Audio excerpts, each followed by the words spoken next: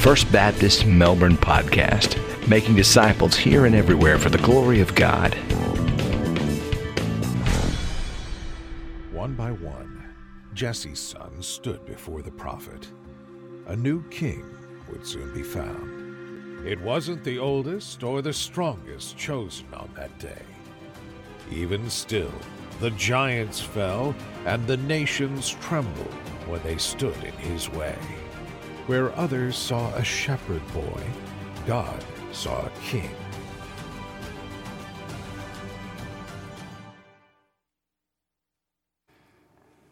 Let's pray together. Father, as we open your word today, as we read this familiar story, we pray that you would open our eyes to see it, you would open our eyes to see you, and then we might trust in you, our shepherd king. And we ask it in Jesus' name. Amen. Well, if you have your Bibles today, and I hope you do turn with me to 1 Samuel chapter 17. Our church has been going through the book of 1 Samuel this year, and today, as has already been mentioned, we come to one of the most well-known and well-loved stories in all the Bible, the story of David and Goliath. And I have found that many folks, even who maybe are not as familiar with other stories in the Bible, are still familiar with this story of David and Goliath because it comes up all the time in our culture.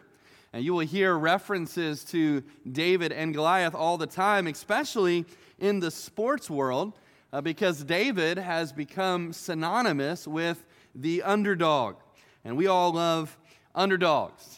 One of the top 5 all-time great sports movies, in my humble but correct opinion, is the movie Hoosiers. Maybe you've seen that. If you haven't seen it, that is a shame. It needs to be remedied. But this is a story about a little pint-sized high school in Indiana called Hickory High.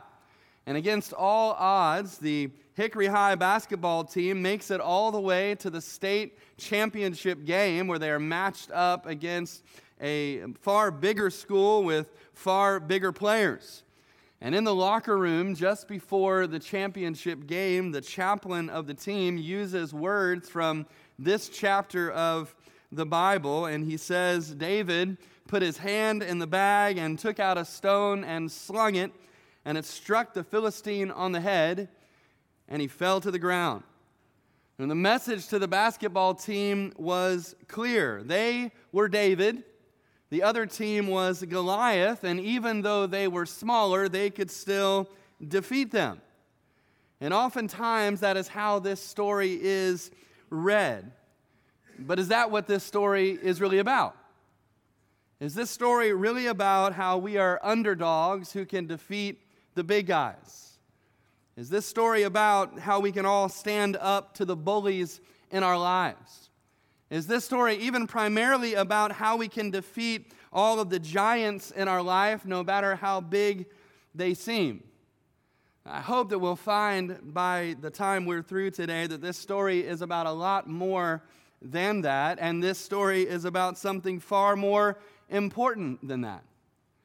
And I'll also say this, when we place ourselves in this story, we may not be the character that we think we are. But let's jump right into it. I've bitten off a big chunk of Scripture today.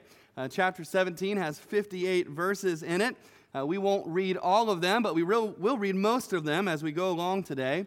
And so let's start by finding out the when and the where of this famous battle. Look at the first 3 verses with me. It says, Now the Philistines gathered their armies together to battle and were gathered at Socoh, which belongs to Judah. They encamped between Socoh and Azekah in Ephes Dammim. And Saul and the men of Israel were gathered together, and they encamped in the valley of Elah and drew up in battle array against the Philistines. The Philistines stood on a mountain on one side, and Israel stood on a mountain on the other side with a valley between them. And the Philistines were Israel's most persistent enemies. We've already encountered them several times so far in 1 Samuel, and here they go again, encroaching on Israel's territory. lining up against them in battle. Verse 2 says that the location of this particular battle was the valley of Elah, which is located about 15 miles to the west of the town of Bethlehem.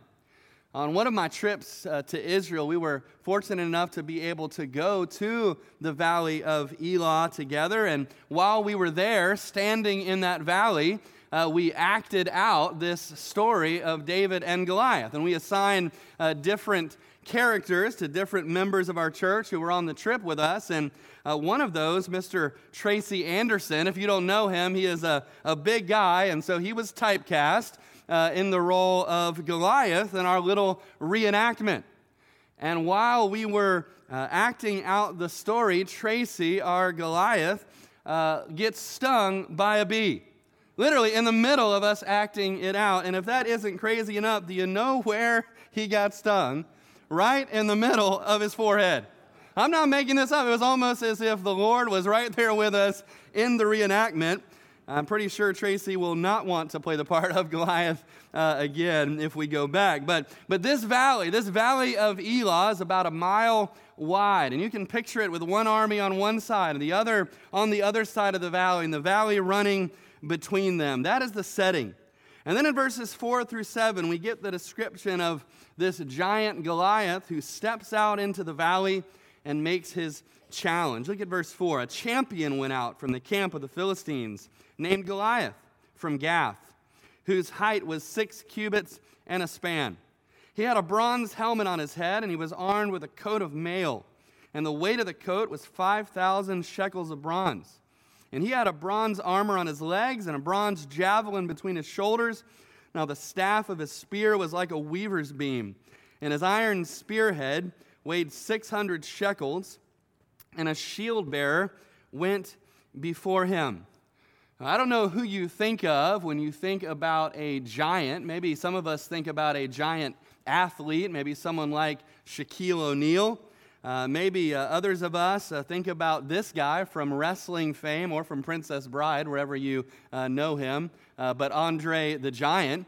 Andre the Giant was a large man. He was 7 feet 4 inches tall, but Goliath was considerably taller than he was. Goliath was somewhere between 9 and 10 feet tall. And almost as if the narrator wants us to be impressed even more with him, he goes into great detail about Goliath's armor. He tells us about his bronze helmet, his coat of mail that weighed 125 pounds. He speaks about his spearhead. The head of the spear itself weighed 15 pounds, and the spear like a weaver's beam. And I think part of why he goes into such detail about Goliath is he intends for us to see that Goliath is representing someone else. The Hebrew word there that is translated as his armor is literally the word scales.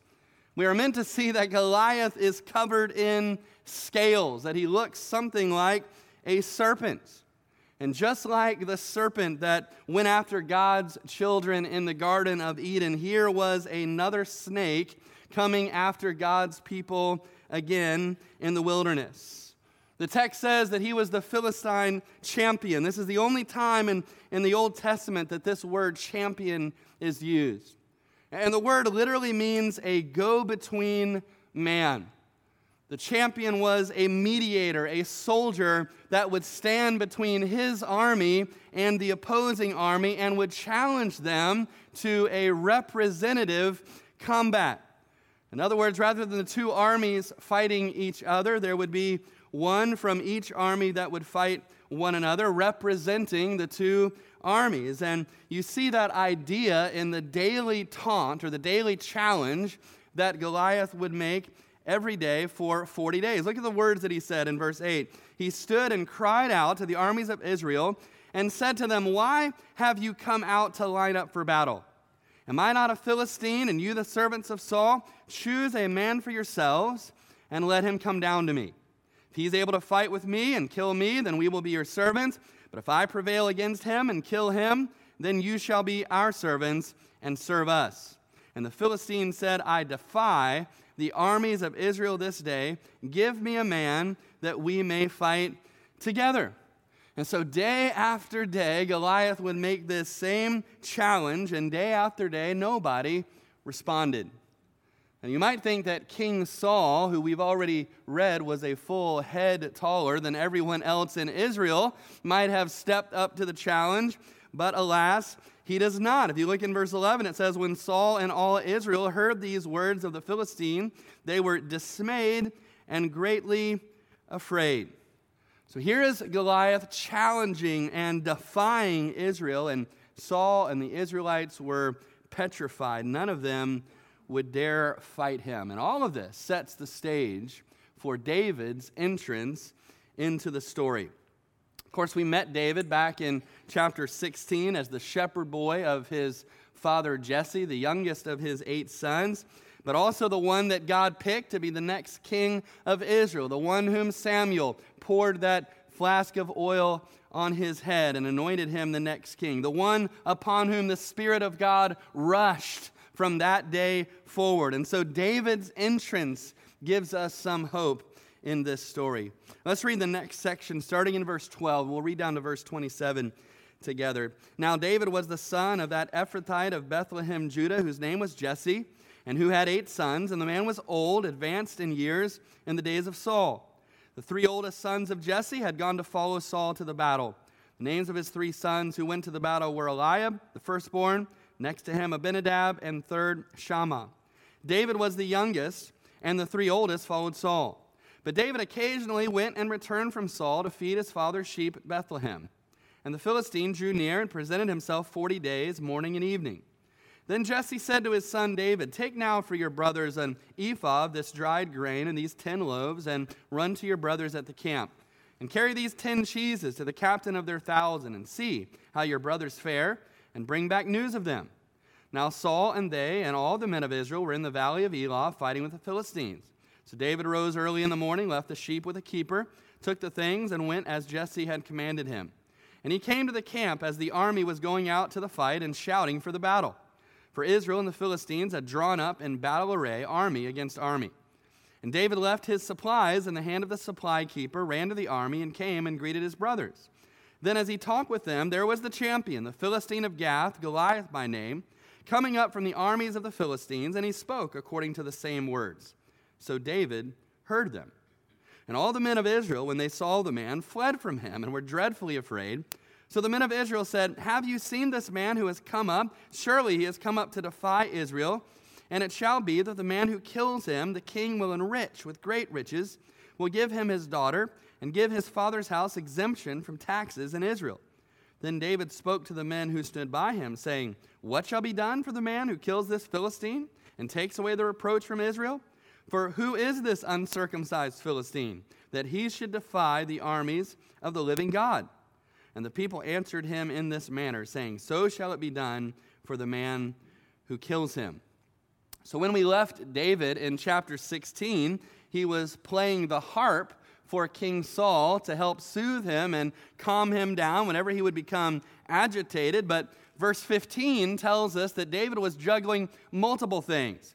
Sometimes he would be with Saul. Sometimes he would be back in Bethlehem helping his father Jesse, and that's where he was on this particular occasion. And apparently, despite the fact that Samuel had anointed David as the next king of Israel, his family was still not all that impressed with him. His dad was still having him watch the sheep. His dad was still giving him jobs like this one, making him work for Uber Eats and delivering sack lunches to his big brothers who were in the army. But nonetheless, David is faithful in whatever he is asked to do. And so he takes the food and he runs from Bethlehem to the battlefield.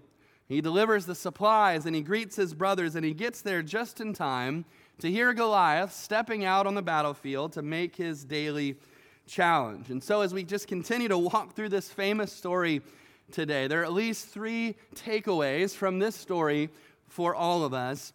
And first off, of course, we can learn from David in this story. Despite what I said earlier about this not primarily being a story about how we stand up to our own giants, that does not mean that we can't learn anything from the example of David in this passage. There's so much to learn from him. In fact, far more than we'll be able to talk about today. But particularly, I think that David is an example to us in the area of faith. The faith that he shows in the Lord throughout this story. First, I believe that from David's example of faith, we can learn that our faith should cause us to see everything differently from those without faith. That our faith should cause us to see everything differently from those who do not have faith. And until David gets on the scene, there really isn't a lot of faith going on in this story at all on the part of God's people.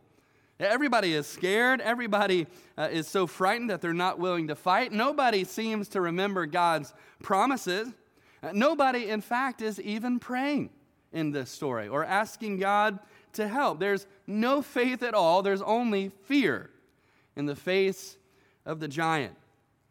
And maybe that should not surprise us, because if you remember, the Israelites don't have a super great track record when it comes to facing giants. Centuries earlier, when they were on the brink of the promised land under Moses, Moses sent 12 spies to spy out the land that God promised to give them. And when those 12 spies returned, most of them were petrified. Most of them said, we cannot go into the land because why? Because there are giants there. And we seem to ourselves to be grasshoppers in our own sight compared to how big they were. And so because of their lack of faith, because they did not believe that they could defeat the giants, they wandered in the desert for 40 years. 40 years. That number is significant. It's not by accident that this giant Goliath has been making his challenge for 40 days. And not one person out of all of Israel was willing to step up to the giant. By the time that David gets here, Israel has failed their test again. But because of his faith in God, David sees things differently than everyone else in Israel. And you can see David's faith even in the very first words of David that are recorded in the Bible. And you find those words in verse 26. David spoke to the men who stood by him, saying, what shall be done for the man who kills this Philistine and takes away the reproach from Israel? For who is this uncircumcised Philistine that he should defy the armies of the living God? Just before this, David had overheard the soldiers talking about the reward that King Saul was going to give to whichever man was able to defeat this giant. And the rewards were great rewards. The rewards of riches, the rewards of getting to marry the princess, King Saul's daughter, the reward of his whole family, extended family, having a tax-free life for the rest of their life in Israel. These were the rewards, and yet despite that, nobody would step forward. And so David said, what did you say? What did you say will be done for the man who defeats this giant? And it's easy to hear that and to think, oh, okay, well, then David is just really concerned about the reward. But I think that entirely misses the point. I think David is expressing shock that all of this would be done for the man who would defeat this giant, because he is thinking, how could we not defeat this giant? David is thinking, how could any Israelite who is a part of the chosen people of God stand by and allow this giant, this uncircumcised Philistine, as David calls him, to stand there and to defy and, in fact, to taunt the armies of the living God? David's attitude is, why is anybody here allowing him to get away with this? The name of our God is on the line. Why do we need a reward to step forward and do something about this? David's perspective is totally different from everyone else in the story, including his brothers and including even King Saul. And sadly, I'm afraid David's perspective is very different oftentimes than even our perspective in the church today. One person said basically the question David was asking was this: doesn't having a living God make a difference in all of this? Doesn't the fact that we serve a living God make a difference in how we should view this situation. And of course, it's the same today. The fact that we serve a living God and a living Savior should cause us today in the church to see things, even in the world, differently from those who don't have faith. One of the ways we should see things differently is that we should be upset and angered when things dishonor God's name, when God is being dragged through the mud. And yet, I'm afraid many times we get angry for the same reasons the world does, because we don't get our way. We should see things differently because of our living God. We should see our challenges as smaller than the world does, because our living God is so large in our eyes by comparison. Yes, our faith in God should cause us to see everything differently, everything through spiritual eyes. Because David did see things differently, because he did keep God at the very center of his life, he was willing to step up and do different things than the people around him were willing to do. In verses 28 through 31, David's brothers, who I'm sure were still a little bent out of shape, that David, the youngest, was chosen by God and chosen by Samuel instead of them, gives David a hard time, as brothers often do, but David is undeterred. And eventually word reaches all the way up to King Saul that there is someone who is willing to fight the giant. And so Saul calls for David to speak with him. Let's pick up the story there in verse 32. Then David said to Saul, "Let no man's heart fail because of him. Your servant will go and fight with the Philistine."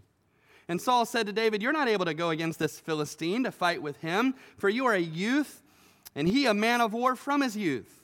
But David said to Saul, "Your servant used to keep his father's sheep. And when a lion or a bear came and took a lamb out of the flock, I went out after it and struck it and delivered the lamb from its mouth. And when it arose against me, I caught it by its beard and struck and killed it. Your servant has killed both lion and bear, and this uncircumcised Philistine will be like one of them, seeing he has defied the armies of the living God." Verse 37, "Moreover, David said, 'The Lord who delivered me from the paw of the lion, from the paw of the bear, he will deliver me from the hand of this Philistine.' And Saul said to David, 'Go, and the Lord be with you.' So Saul clothed David with his armor, and he put a bronze helmet on his head, and he also clothed him with a coat of mail. David fastened his sword to his armor and tried to walk, for he had not tested them. And David said to Saul, 'I cannot walk with these, for I have not tested them.' And so David took them off." You know, another thing that we can learn about faith from David is this, that our faith rests on who God is and on what God has done. Nowhere in this story does David say that his confidence rests in himself and his own strength and his own abilities. At every turn, David says that his confidence is in his God. That is what he does here with King Saul. He tells King Saul that I will go and fight this giant, and you can almost just picture King Saul patting David on the head and saying, "Isn't that so cute? You want to go and fight him? Give him a sticker. Thank him for coming to see the king, and run him back out to the battlefield." And yet, this is when David tells Saul about his previous exploits, about the lions and the bears that he had killed when he was a shepherd, how when they came to take one of his sheep away, he would track them down, he would grab them by the beard, and he would slay them. And he said, "This uncircumcised Philistine will be just like one of them." Why? Because he's defying the armies of the living God, and that's the key. He has pitted himself against the living God of Israel, and because he has done that, he is already toast. He has no chance because he's going against God. In verse 37, look at his words. This is a key verse in this passage. "The Lord who delivered me from the paw of the lion and from the paw of the bear, he will deliver me from the hand of this Philistine." His faith is entirely in the God who saved him. And so what is David doing here? David is remembering in this moment who his God is and what his God has already done in the past. And he is letting that strengthen his faith in the presence. That the God who did that, That the God who came through then is a God who is fully capable of handling this right now. And we need to do the same thing today. We don't need to be overwhelmed by the circumstances of our life, no matter how big and how terrifying they may appear to us. We need to remember that our God is bigger, that our God is stronger, that He is faithful, that He has provided for us so many times in the past, and that one way or another He will come through again. We need to look back at our faith journey and do what David did. Remember that the God who did all of that, the God who did all of that back then, is a God who is fully able to handle this right now in our lives. After Saul heard such confident faith from the lips of little David, he changed his mind and he told him he could fight the giant. And he said, "Go and the Lord be with you." And I have the feeling that Saul already knew the Lord was with David. And that is why he agreed to send him.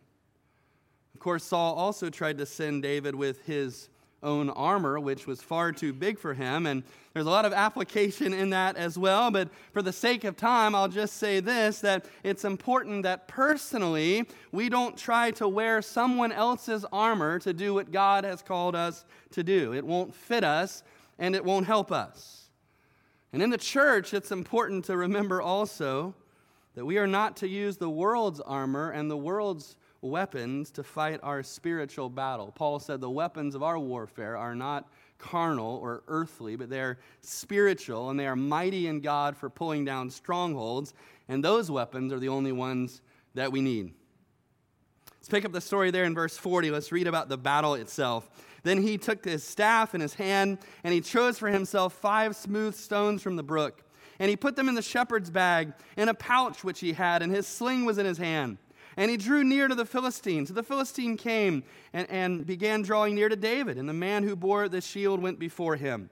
And when the Philistine looked about and saw David, he disdained him, for he was only a youth, ruddy and good-looking. So the Philistine said to David, "Am I a dog that you come to me with sticks?" And the Philistine cursed David by his gods.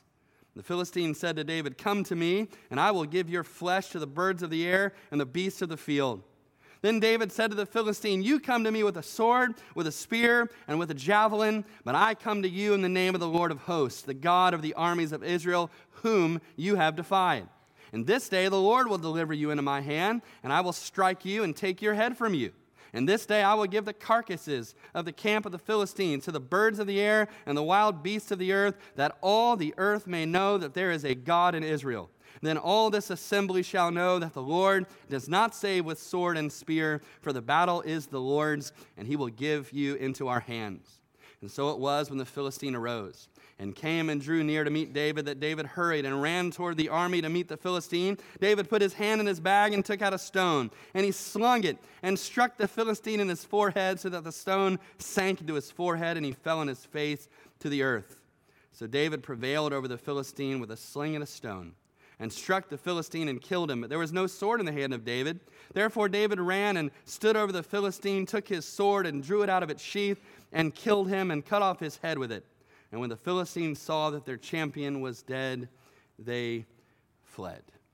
So David goes to the brook, and he selects 5 stones and puts them in his shepherd's pouch. And then with nothing in his hand but his sling and his staff, he goes and stands before this armored serpent, this armored giant Goliath. And if we were there that day seeing the disparity of these two combatants, the disparity could not have been greater.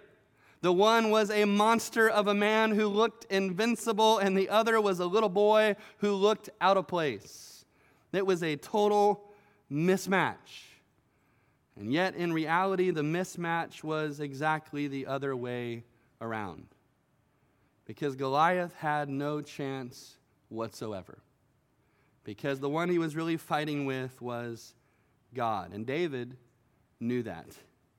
David knew God was going to fight for his honor that day. And because God was fighting with him, David knew that really he could not lose. And we who follow Christ should know the same. Like David, our faith assures us that in the end, God's people cannot lose. Now, that doesn't mean, of course, that nothing bad will happen to us in this life. God does not promise us that in His Word. It doesn't mean even that those who follow Christ can never be killed by the Goliaths of this world. After all, that happens every day to our brothers and our sisters who are martyred for their faith all over the world, not because they lack faith in God, but precisely because their faith in God is so great. But by faith, we also know where all of this is heading. And we know that in the end, our great God wins. And we know that if we know Him, that we will win with Him. Indeed, we know that if we belong to Him, we, like David, cannot lose. I don't know if you noticed it, but actually more space is given in this text to David's speech than is given to the actual battle account itself, which is almost over before it started. In verses 45 through 47, David announces to Goliath and to all those who are listening why he is so confident. It had nothing to do with him. It had everything to do with God. He told Goliath, "You come at me with a spear and a javelin, but I come at you in the name of the Lord our God." He said, "The Lord will deliver you into my hands." He said, "All the earth will know today that there is a God in Israel because of what happens on this battlefield." He said, "The Lord does not need a sword or a spear because the battle belongs to Him." And with that, David literally runs out to meet the giant. I love that. Have that image locked in your mind of this little boy with great faith in God running out to meet the giant. And as he runs, he takes a stone from its pouch and he puts it in the sling and he begins to spin it and he lets it go. And it takes good aim and it strikes Goliath. And the only place his armor did not protect him. And he fell to the ground with a glorious thud. And David ran to where the giant was, face down on the earth, and since he had no sword, he had to borrow Goliath's sword, and he used it to finish him off and to cut off his head, just like he told Goliath he would. And the text says, when the Philistines saw that, when they saw that Goliath, their champion, was dead, all of their cheering and all of their excitement turned to panic, and they turned tail and they fled. And in verse 52, the Israelite soldiers shouted and chased after them and pursued them all the way back to their homes. And we've already seen one takeaway, and that's the truth that we can learn some things from David. We can learn a lot of things from David here, but here's the second takeaway, which is equally important. And we need to understand that even though we can learn from David in this story, we are not David in this story. I know saying that doesn't make us feel great because all of us, myself included, like to think of ourselves as David in this story. We like to put ourselves in the leading role. And in our minds, we are David with the sling in our hands, and we are going out to face the giant. In our minds, we're the underdogs. And the world tells us that if we just believe in ourselves, that we can defeat the giants. But believing in ourselves is actually the exact opposite message from what this passage tells us to do. Now, in the church, we kind of baptize the moral of that story in spiritual language, and we say something like this. We say, well, I can defeat my giants because I trust in the Lord like David did. Now, there is some truth in that, but again, it's not the main idea of this story. As much as it hurts to admit it, we are not David in this story. We are Israel. And we are standing on the sidelines watching all of this, and we are quaking in fear because of the size of the giant who stands out on the other side of the valley. The Goliath that we all face, the biggest problem that any of us have, is the giant of sin. And sin is a giant problem for all of us. The Bible says that because of our sin, we are under God's wrath. We are deserving of His judgment. And to make matters worse, there is nothing we can do about it. We are powerless against it. It is a giant that we cannot fight. And so, like Israel, what do we need? We need a champion. We need a go-between man, someone to take the field of battle in our place, someone to stand there and to have a representative battle on our behalf to earn a victory that we cannot and could not win on our own. No, we are not David, but like Israel, we desperately need a David. And here's the final takeaway. Praise God, we have a David. We have a David, a greater David, who stepped out from our ranks to fight the giant that we could never defeat. He was the go-between man who stood in the valley between us and death, who stood in the valley between us and the judgment of God that was ready to fall upon our head, the judgment that we deserved because of our sin. Like the David in this story, our David was also a son of Jesse. Our David was also from the little town of Bethlehem. He was also anointed by the Holy Spirit at his baptism. And right after his baptism, where did he go? He went out in the desert to do battle against that serpent of old, Satan himself. And like David, he emerged victorious. Like David, our champion, he was harassed, he was belittled by his brothers. And when his hour came, when it came time for the real battle, the reason why the Son of God came in the first place, all of us were just standing there on the sidelines, watching him as he stepped out onto the battlefield all alone, without a sword in his hand. Our great champion didn't even have a sling or a stone. Rather, all he had was a beam of wood stretched across his shoulders. And we watched him as he climbed up a hill called Golgotha, the place of a skull. We watched him as he was nailed to the cross, and all of our sin was placed on him. We watched him as all the powers of hell were arrayed against him. We watched him as the Father's wrath was poured out upon him because he was paying the price that our sins deserved, and he was the only one who could. And we were watching as he gave up his spirit and he died.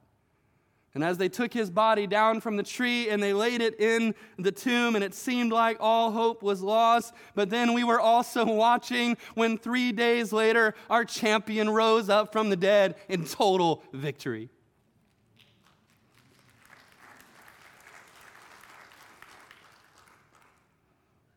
And in so doing, Jesus Christ, our champion, not only slayed the Goliath of sin, but he also slayed the Goliath of death. And he also slayed the Goliath of Satan. And in the same way that David gave the serpent Goliath a fatal head wound, so did Jesus, our champion. And just as was promised long ago, Satan had bruised his heel, but Jesus had crushed his head through his death and his resurrection. And the good news for us is even though we are Israel in this story, even though we are standing on the sidelines just watching the fight, even though we did not even lift one finger in the battle, this is a representative battle. It is not army against army, it's our champion against the enemy. And even though we didn't have to fight, and even though we couldn't fight, we get to share in the total victory that Jesus, our champion, has won for us. No, we are not David. But praise God that we don't have to be, because we already have a David. And we already have a champion who has already won the battle for us. And that is what the story of David and Goliath is really about. It's not a call for us to muster up our courage to go out and kill our proverbial giants. It's a call to put our trust and our hope in our great, great champion who already did. Would you pray with me? Father, we thank you that there was a battle that we could not fight against a giant that was far too big for us. And like Israel, we stood in need of a champion to step out from our ranks and to go head to head with this giant. And we thank you, Father, that in your sovereign plan, in your goodness to us, and your grace to us, you have given us that great champion, your one and only Son, Jesus, our Lord. who came into this world, who fought the enemy, and who crushed his head. And Father, we know because that giant has been defeated, that Father, you will give us the grace and the strength to fight the lesser giants that we encounter in this life. So Father, help those of us who are called by your name, those of us in this room that are your children by faith in you. Help us, Father, to walk with courageous faith. Not because of our strength, but because of yours and because the battle belongs to you. Father, I pray for any in this room who have maybe heard of this story but have never put their trust in their champion who died for them and rose again. Father, today may they come to personally know you, to turn from their sin, to turn to you in total faith and surrender.